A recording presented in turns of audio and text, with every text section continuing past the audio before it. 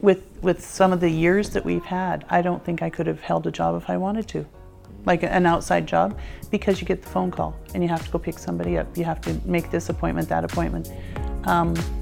It's a full-time job at home. It just is. So, and I love it.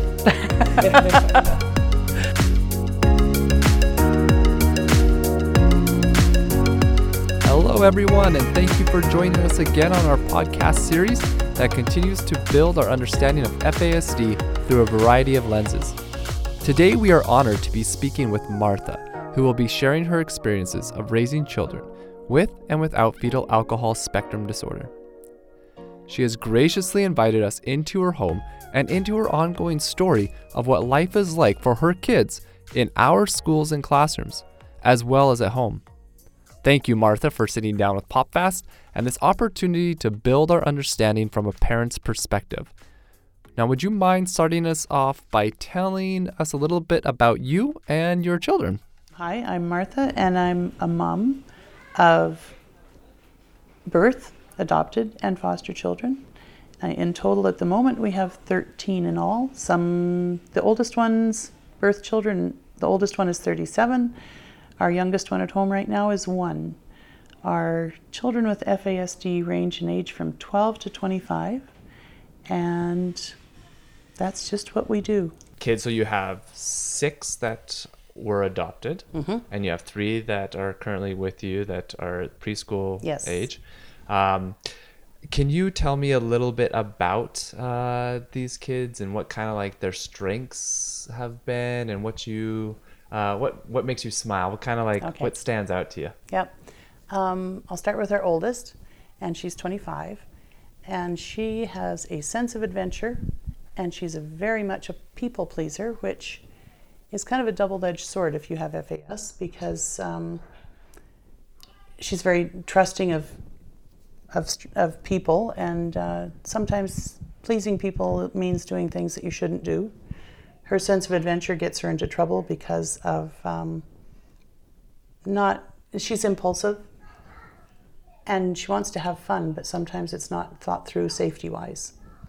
So she's on her own right now in being helped with some mental health issues by an agency, and we're hoping for the best with her. Our second daughter we're quite proud of how she's coming along. She's 23. She's really had a lot of rough stuff from her teens on. She's got some anxiety issues, and school was really, really hard for her. Fitting in with friends. Sometimes our kids will do most anything just to have a friend, because it's not easy to make friends. And some of those friends aren't the best friends, and they will lead you astray. They'll encourage you to do things you really shouldn't. And she got into quite a bit of trouble with drugs and alcohol, that kind of thing. She's doing much better. Did you notice that going through, as you were raising her, that ability to kind of link and predict outcomes was a challenge? On her, I don't know if I can say it was. Okay. Because it seems like at different times between her and her older sister, we'd say, I think this one's going to do better in life. Yeah. And then a week or two later we go, oh, well, no, maybe not. And over the years, it's hard to predict. Yeah. Circumstances come up and they make their choices, and it's hard. They have the choice in that, obviously, and that can really take them one way or the other. Okay. Both of those girls were with us from the time they were 2 months old and not just over 2 years old. So we had them from very tiny. Yeah. But. And do you think that there are adequate supports out there for individuals with FASD when they graduate high school and that transitioning? For us, as these were our first kids graduating and needing supports, and maybe there is one out there, but there's not a roadmap that we saw that says, if you have this, you might qualify for yada, yada, yada, and this is how to go about it. This is what you'll need.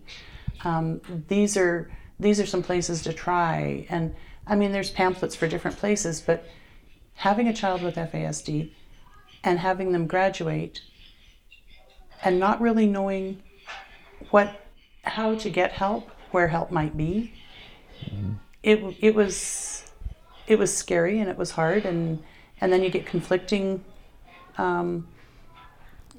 advice, even from people in agencies and whatnot, and it was really just kind of a quicksand trying to find your way through. And even through the school system, like when our kids were little,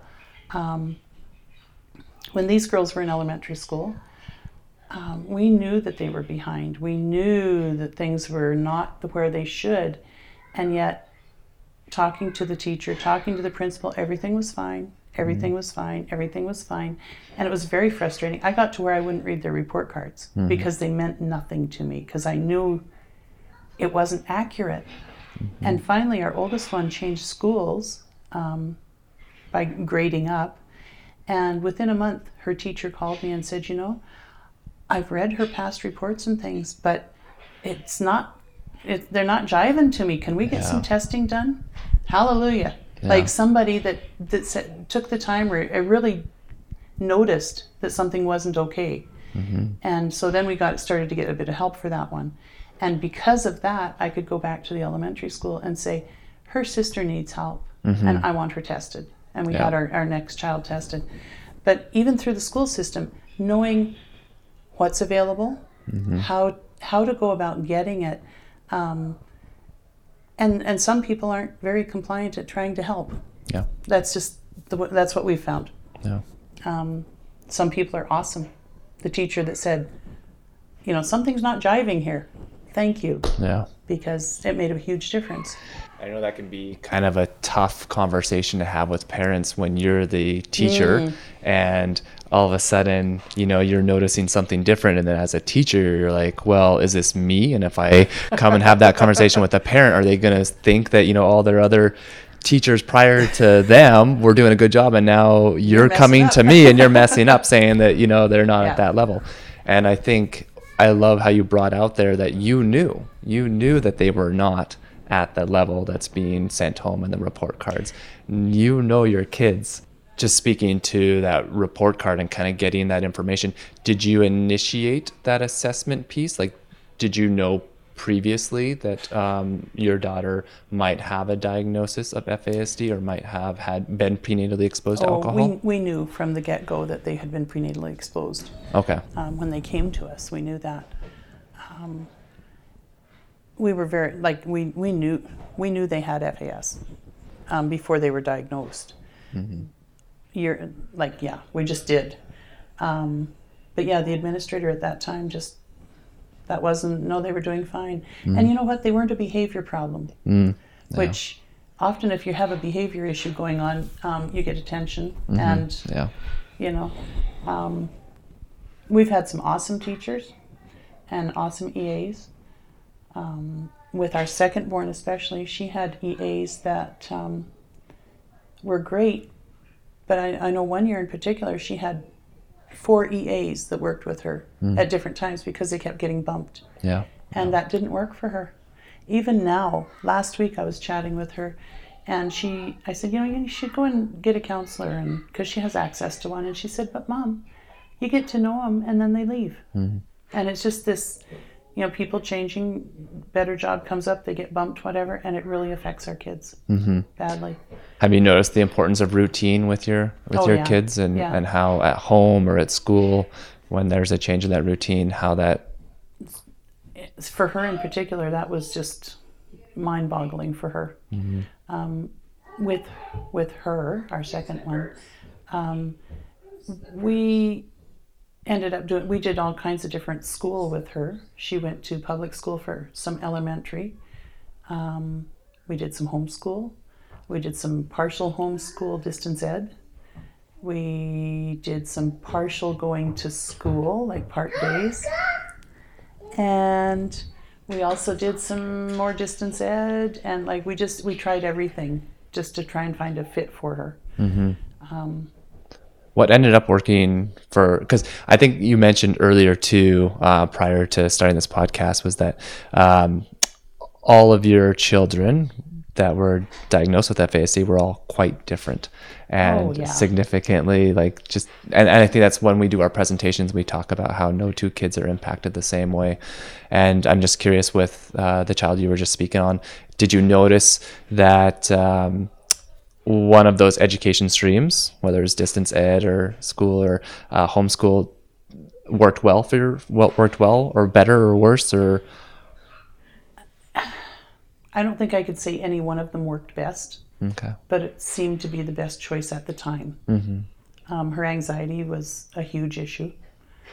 And of course, working with medications and things, it was just try it with her. Mm-hmm. And I mean, to this day, they're still trying to fine-tune medications. Yeah. It's an ongoing thing. You mentioned different effectiveness for different kids. We had our 17 and 18-year-olds are sibs to the 23 and 25-year-olds. And our 18-year-old doesn't have a lot of FASD characteristics, but her language is an issue. Her speech is slow, and word retrieval is a problem. Like, she'll get stuck on a word, and when she was little, the impulse is to give her the word, right? Because you know what she's trying to say. But then she started to stutter, and so we had to back off. You just have to wait and let it happen.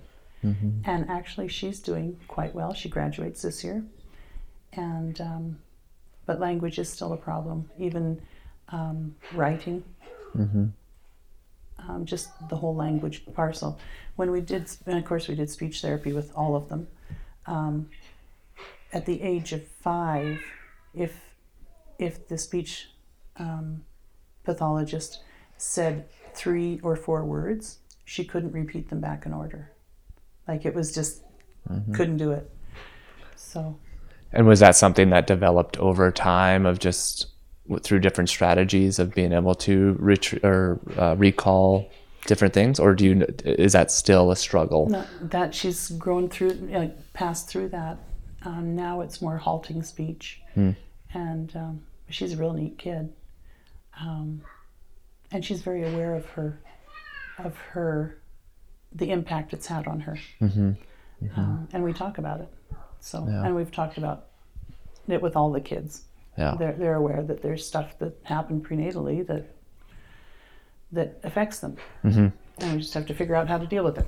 So do you anticipate that as the 18-year-old graduates, will they receive support, community support after that graduation? She probably won't. Okay. Yeah, we've had the testing done and things, and she probably won't. She's made it through school without an EA with her and without the special needs classroom. And she's planning to go to college this fall. Oh, nice. So awesome. She has plans. And she had a diagnosis of FASD? Yes. PFASD, ARND. Okay.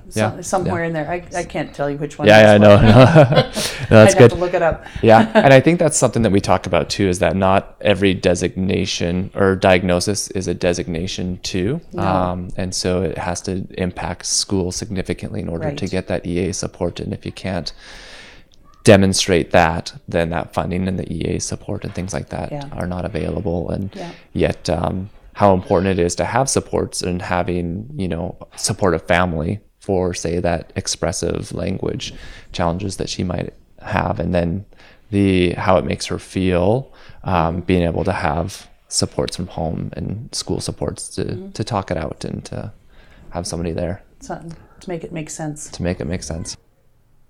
I think something I meant to mention a bit ago, I think as an adoptive parent, it's a lot easier for me to say, my child needs help because they have FASD.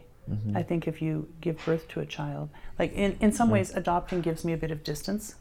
It's not a personal, not even attack, but it's not a personal responsibility. So, it gives me a bit of distance. I've always thought that.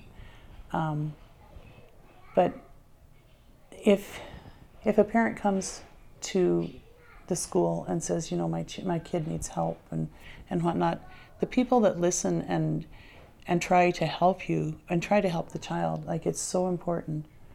I have had experiences where I'm not a big crier, okay?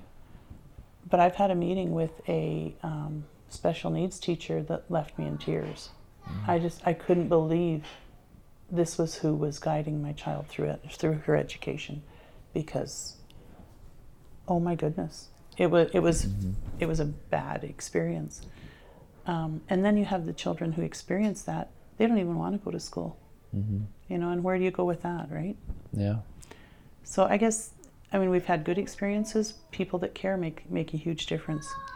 Getting a diagnosis to us was very important. And I know people say, you know, you don't want a label on the kid, you know, we don't want to. But without that diagnosis, you can't get support. And our kids need support. That's the way they need to be able to be successful. And that's I want to help them be successful and feel okay about themselves. Do you sometimes feel or think that sometimes your kids, they give their best at school? You know, like, and I mean this in the sense that as teachers, sometimes we feel like some of our students might not be giving their best. They might not be trying their hardest. But as a parent, you see them throughout that 24 hours, and potentially they are saving up their energy to do their best. Most kids do give their best at school. Most kids. Because otherwise it's their peers watching, and like, you know, it's a social place, and maybe they're trying, doesn't look like it, but often I've had report cards come home and say, oh, you know, so and so is this great in school, and and I think, could you send that child home, please? Yeah. Like, please, you're sending the wrong one home. Yeah. Because I'm not seeing it. Oh yeah. And I think that's really common for all kids. I mean, my birth children too. Yeah. But yeah, it's stressful for some of our kids. Just so much going on, so much to follow. Yeah. Trying to keep up. Yeah. With our daughter that has the language delay, trying to keep up with conversations, multi-people conversations, really difficult. Really difficult. And with all of our kids, like going to a lecture type situation, they might as well have a nap. Like, okay, yeah. It's so hard to just pay attention to someone talking at the front. You know, when there's nothing else going on, you're supposed to be listening, and it just bounces off. All the other stimulus is grabbing their attention. Yeah, and it's not grabbing them. Yeah. What have you noticed that works best for your kids that have gone through? And each kid's different, but I mean, like, in general. Generally, hands-on. Okay. Hands-on, visual. Making it real. Even math problems. You know, Johnny has 3 apples, and, you know, Susie takes 2, and yada yada yada. Giving it names. You know, your sister so and so has 5 apples, and your brother took 2. How many does she have left? It's totally different, is what I've found doing homework with them. Make it real. Make it make sense in their brain. Otherwise, it's just so abstract that they just get lost in it. Right. But if you can make it something that is real to them, it makes a difference. Yeah. A big one. Yeah. Do you feel as though there's enough support programs or support even in general in the schools currently? No. That's just a no. Yeah. It's just a straight out no. Yeah. One of our sons just had a psych ed done last week, and he needs so much help, and I don't know how we're going to get it. I'm racking my brains going through his report, and it's very discouraging. I don't know how we're going to support him to get through school. He's a smart enough little guy, but his working memory and his ADHD just draw him down so far that school and classrooms are almost useless. Does that make sense? Yeah, it does. Yeah. Yeah. So what do we do now? Yeah. And he's also very social, and to do something like to draw him away from school and his friends and things isn't an option. Mm-hmm. Having him do school at home after he gets home from a day at school is also not an option. He's a lovely little guy. I don't know where we go with this. Mm-hmm. Yeah. No, I think that's a common concern, for all parents, and seeing that the funding that does come for individuals with a diagnosis of FASD, chronic health, that these kids that need more support, that doesn't match that. And then depending on the school and depending on the classrooms, how that support gets filtered out and divvied around to support these kids. I was just curious, do you ever worry that your kids, when they're in the school, that sometimes teachers might not see the disability, see the brain injury, and what they do see is the behavior? And that, do you ever worry that they might think that your child is making a choice to be disruptive, or making a choice to not do the work? You talk about the working memory. Do you ever worry that, because I know as an educator, it's not like any other disorder or disability in the sense that it's an invisible disability. Right. And I would think that as a parent, knowing that in a busy classroom, and knowing that your little guy has a good heart, and it's something that teachers can't and administrators can't see. Yeah, they don't stand out at a glance. They don't stand out at a glance. So do you ever worry that it's mistaken, that behavior? I have to say, touch wood and all that, my kids haven't been much of a behavior problem. Okay. They're not the squeaky wheel, which in some ways being a squeaky wheel might be a better thing. Yeah. Because then they might get more attention if they have a behavior problem, right? We don't want to go there. No, we're not going to encourage that. So my kids tend to just shut down and doodle or fiddle around, and they're not disruptive. So I don't think I have quite the same, I don't see what you're seeing kind of, or because my kids haven't been unruly or loud or bugging other kids and that kind of thing typically. I mean, I'm sure they do sometimes, but they're kids. Yes, I was going to say all kids. Yeah. But do you think it's important, and I'm going to guess the answer is yes, but do you think it's important that as a parent you advocate for them, that you are speaking to their teachers and sharing with them that ahead of time, that this is my child, this is the impact of FASD? Because not all teachers, I'm thinking about local universities, they'll get a 3-hour presentation on FASD, and depending if they attended that lecture or not, or what they got out of it, they're now for the next 30 years. They've got 5 kids with FASD in their class. And if they don't, and we do have professional development, and we do have great programs like PopFest. Just joking. But we do have those supports there, but not all teachers take that. And so if they're not aware of it, they might think that doodling or that, kind of moving away from the situation or that anxiety thing is due to something else. Yeah, totally. And I guess one of the things I wanted to bring out was I have had teachers who I've gone in, and I don't usually go in right away in the first week of school because everybody's crazy.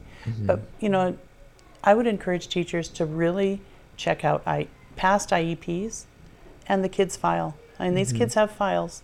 They're there for a reason. And I've had teachers that are totally, unaware kind of thing. And I think, no, you need to read the file. Like, go and get it and read it because it's important. And I know they don't have a new IEP at that, September stage, but they have them from before. It gives you a good idea.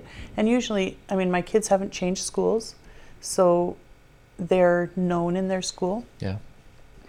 And we're usually involved in the process of deciding which teacher they get the next year, like what's the best fit, and there's usually nice. conversation about that. So do you feel as though that's an essential piece to providing that effective education, is that communication with the school and that feeling like you are welcomed in that conversation and essential in that conversation? Yeah, that's at a IEP, what did we call it? IEP review at the end of the year, or something like that.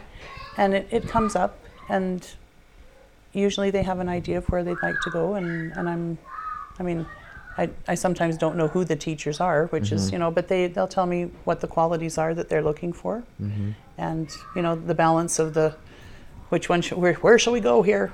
Yeah. But they usually will check in with me and say, this is kind of where we're leaning. What do you think? And makes me feel needed. Yeah. Well, and it makes you want to be a part of that process. Whereas I think if parents are not invited, parents are not valued, then that can only it lead to that separation. Just like you said, that you would sometimes not read those report cards because you knew that they were not accurate, and you knew that they were just frustrating.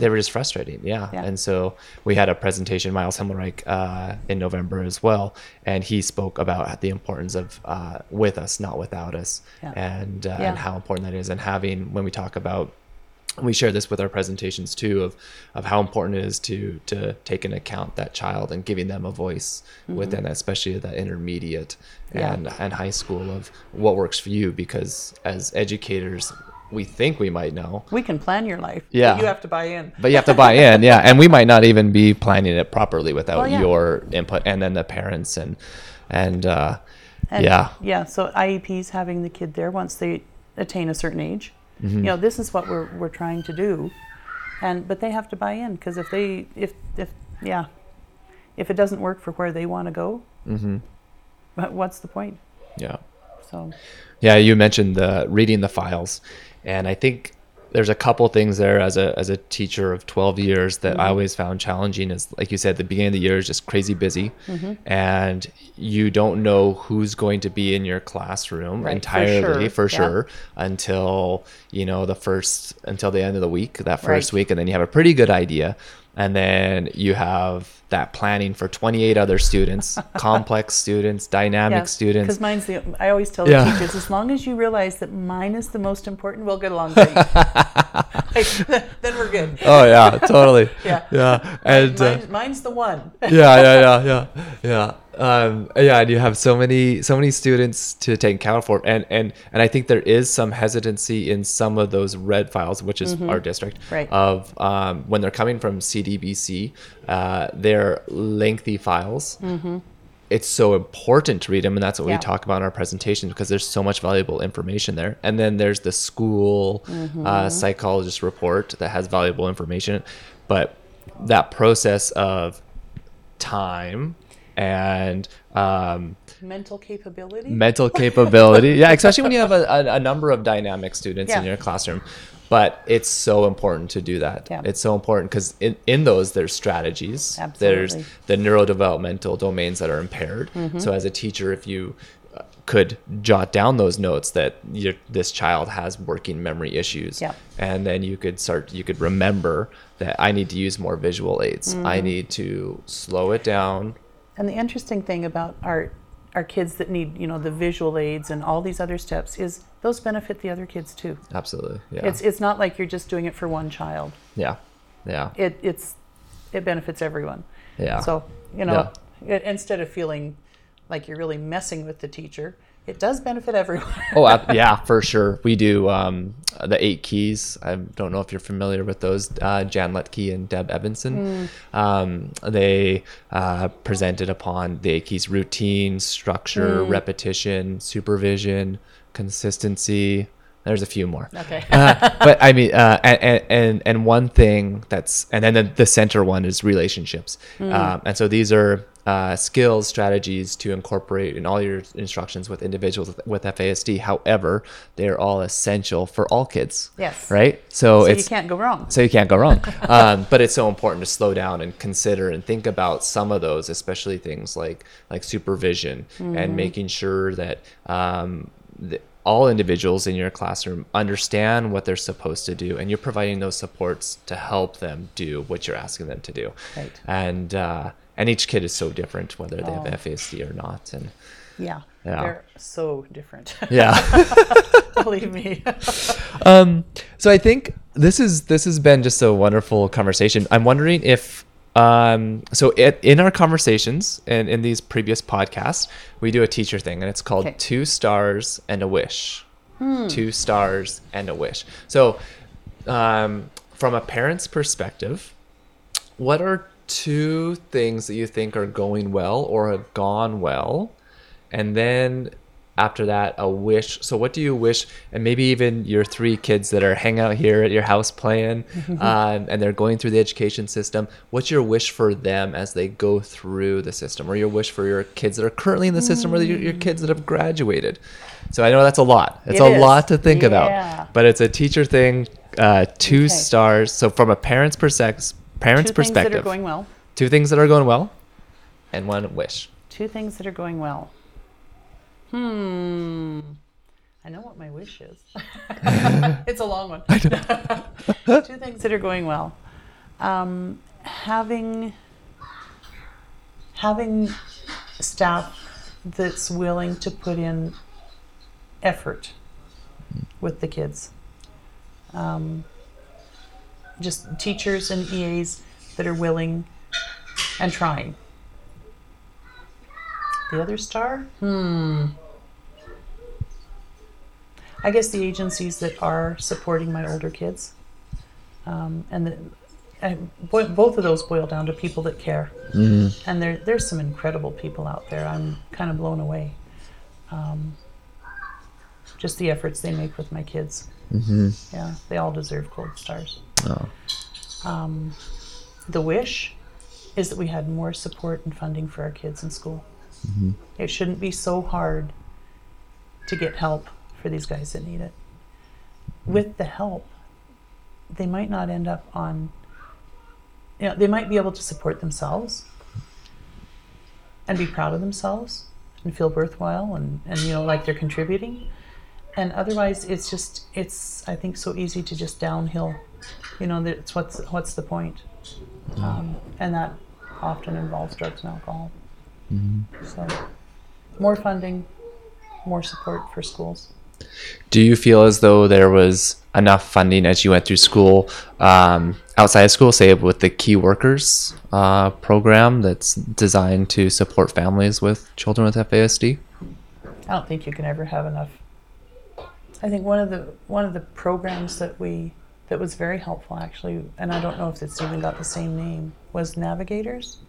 Yes, and that's for after they graduate. Yeah. Graduate, yes, yeah. And they help you find what you need, basically. And I think we need that in our school system, honestly. Yeah, at a younger age, for somebody to just help and say, have you tried this? Have you tried that? These are places you might look for help, for support, because especially the first time we went through it, it was just mind-boggling as I don't know what to do. We did work with PopFaz back a few years back, and actually one of our kids, because we'll go into this here for a second if you're okay. Yep. Oh yeah. Designation. We have four of our kids. 5 are designated through CDBC. When our 2 oldest girls were little, they were referred to Sunny Hill in Vancouver for evaluation, for assessment, and we were on a wait list. Wait, and in the meantime, we're struggling and trying to get people to realize there was an issue. And finally, we ended up with CDBC because that was started up here. And so we applied for CDBC, we were referred there, and we were turned down because the girls weren't severe enough. There was more kids more severe. Yes, I had a letter that said, because they're doing okay right now, there's other kids that need the assessment more. And I mean, they're doing okay meant that we were homeschooling and, we're trying. So finally, PopFaz actually put together pediatrician, psychologist, speech and language pathologist, and we went through and got one of our kids designated that way. Oh, good. And that was she was in grade 5 or something. Yeah. But it was hard. Yeah. And then we had one designated at 4.5, before he started school, 4.5, 5. Yeah. Another little guy designated at 4.5. And our oldest wasn't designated until she was 18, or almost 18. Oh, wow. And they slipped her in because she was turning older. She was doing fairly well until then. Yeah. Yeah. There's a couple things that stood out to me. I'm thinking as a parent of 4 kids, how challenging it is to even book a pediatrician appointment, right? To keep on track of all their appointments and different things. And my wife is an educator, I'm an educator, and I think that we have a pretty good handle on planning and organizing and life.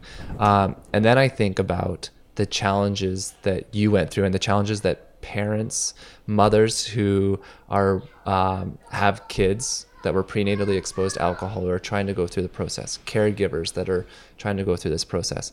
And I think it's 12, currently this year was 12 to 13 months is the waiting list for individuals to get assessed, for kids to get assessed. It used to be a lot longer. They used to be longer, and I think they're getting just over 115 assessments for the Northern Health region, and per year.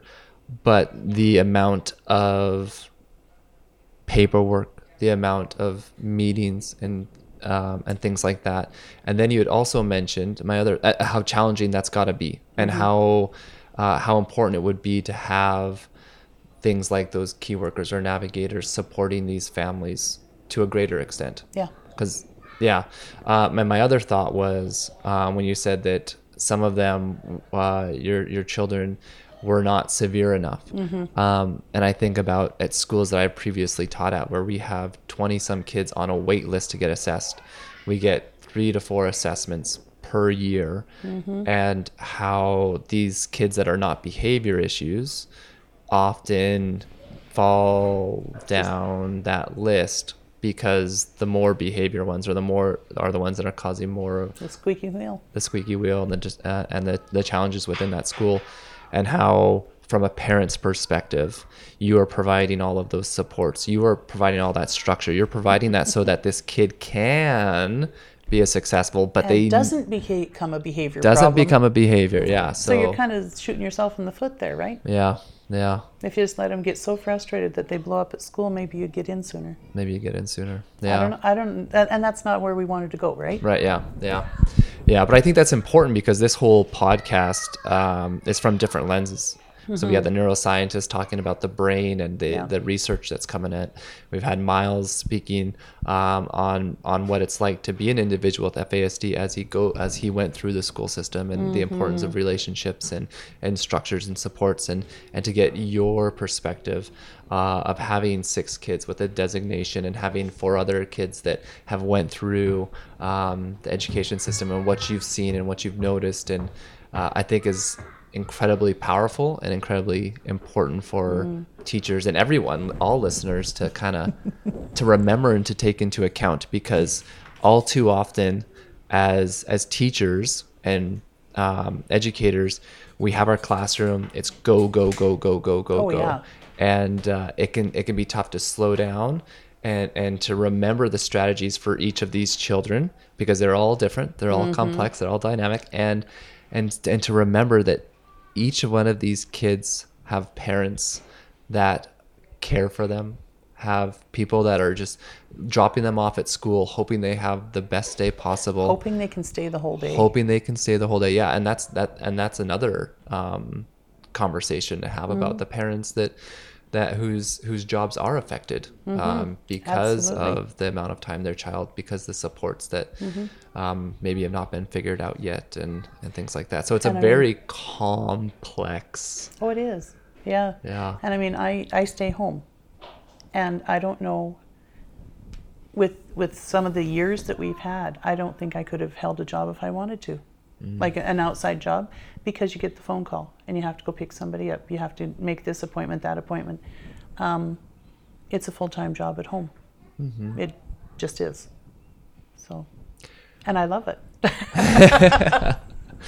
Do you have any lasting, any thoughts that maybe that we didn't cover that you would like educators to know about teaching and working with students with FASD? That they're all individuals. And they all have families that care about them and want the best for them. And they need somebody that cares enough to help them through the education system, whether you're a teacher or admin or an EA, you're important to them.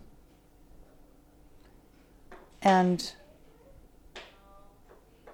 they need someone to really believe in them and help them so that we can try and get them to be successful in life.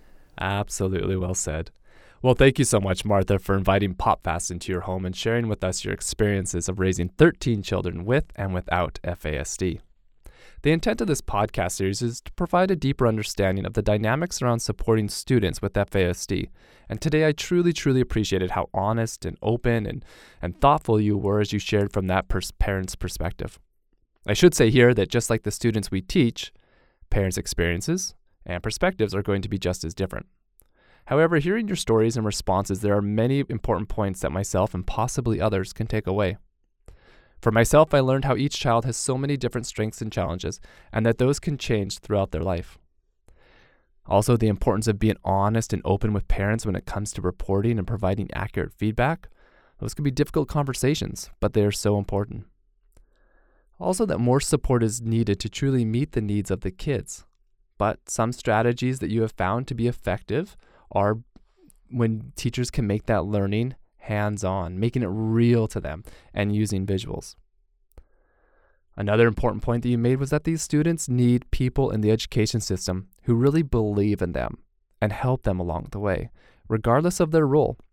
Whether it be admin, teacher, EA, they need those who care and support them. And finally, this conversation was so valuable as it opened my eyes to the experiences, strengths, and challenges that exist outside of school, which I think when we get a sense of the effort that these kids really put in, the daily challenges that they overcome just to be at school, that we as educators can become more patient, empathetic, and supportive to their needs in the classroom. So thank you so much, Martha, for bringing us this perspective and sharing with us today. Really appreciate it. And if you're enjoying this podcast, please join us next time where we are going to be speaking to a BC key worker and learn how their role can help educators support students with FASD in their classroom. Thank you so much.